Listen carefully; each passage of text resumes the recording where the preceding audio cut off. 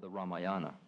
And so I was telling Swami Muktananda that I thought it was a little presumptuous for me, because I'm not a Sanskrit scholar, and I'm really not a great intellect about the Gita either.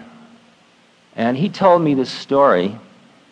Krishna, as you may or may not know, I'll tell you a little bit about Krishna soon, but Krishna, at one stage of his incarnation as an avatar, was this beautiful young blue boy.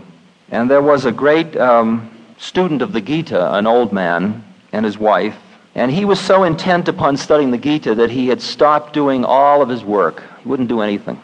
And they were going without food, and his wife was being very harsh on him, saying, you have a duty to go out and bring his food for the family, at least 1 or 2 meals a day. But he wouldn't listen. He'd just go off into the woods and study the Gita. And she kept pressing him and hounding and pressing. And she was making his life quite difficult, but he would escape to the woods to study the Gita every day. She screaming at him as he left. And this one day he went out into the woods and he sat studying the Gita, and he came across a line in the Gita which said, if you offer all of your devotion to me, says Krishna, you need worry about nothing in the world. It'll all be taken care of. And he thought, well, isn't that a peculiar line? I mean, here I'm totally devoted to the Gita, to Krishna, and here's my wife all freaked. Yet it says right here that if I am devoted to the Gita, everything will be taken care of. Why isn't everything being taken care of? At which point he underlined that sentence because he wasn't sure about it. At that moment, back at his house, there was a knock at the door, and the wife went to the door, and there was a young man standing there with bags of rice and dal, lentils, and flour, long supply for many months. And the wife said, what are you doing? What is this? He said, this is for the family of somebody who studies the Gita. And he brought in these big bags of food, and she noticed as he was setting them down that on his chest, his shirt was open, and there was a wound on his chest, and there was blood coming out of the wound. And she said to him, what happened to you? And he said, oh, this was done to me. She said, who did this to you? He said, this was done to me by a man studying the Gita out in the woods. And he said no more, and he left. Husband came back, and he saw the food, and he asked his wife about it. And she said, but she said this peculiar thing. She said, when I looked at him, there was blood coming out of this wound in his chest. And when we asked him what the wound was about, he said, it was done by a man studying the Gita out in the woods.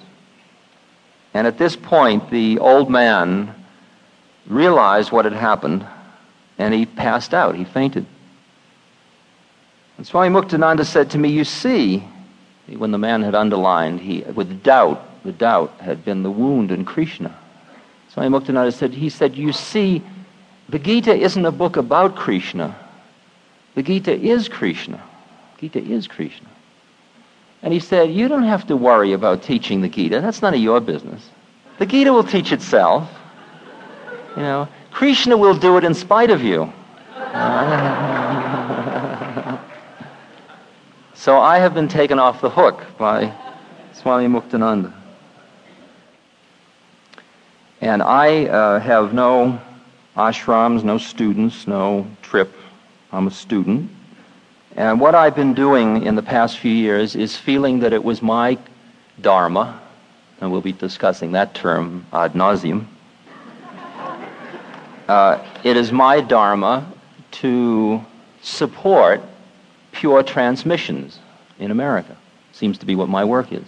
So I've been doing benefits for Zen monasteries, for Hindu yogic ashrams, for Christian Benedictine monasteries, helping the Sufis, making announcements for the Hasids.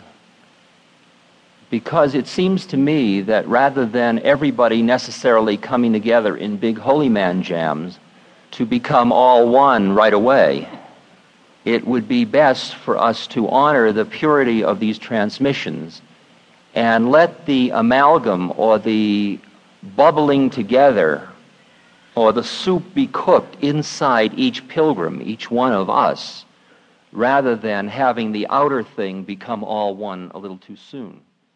I think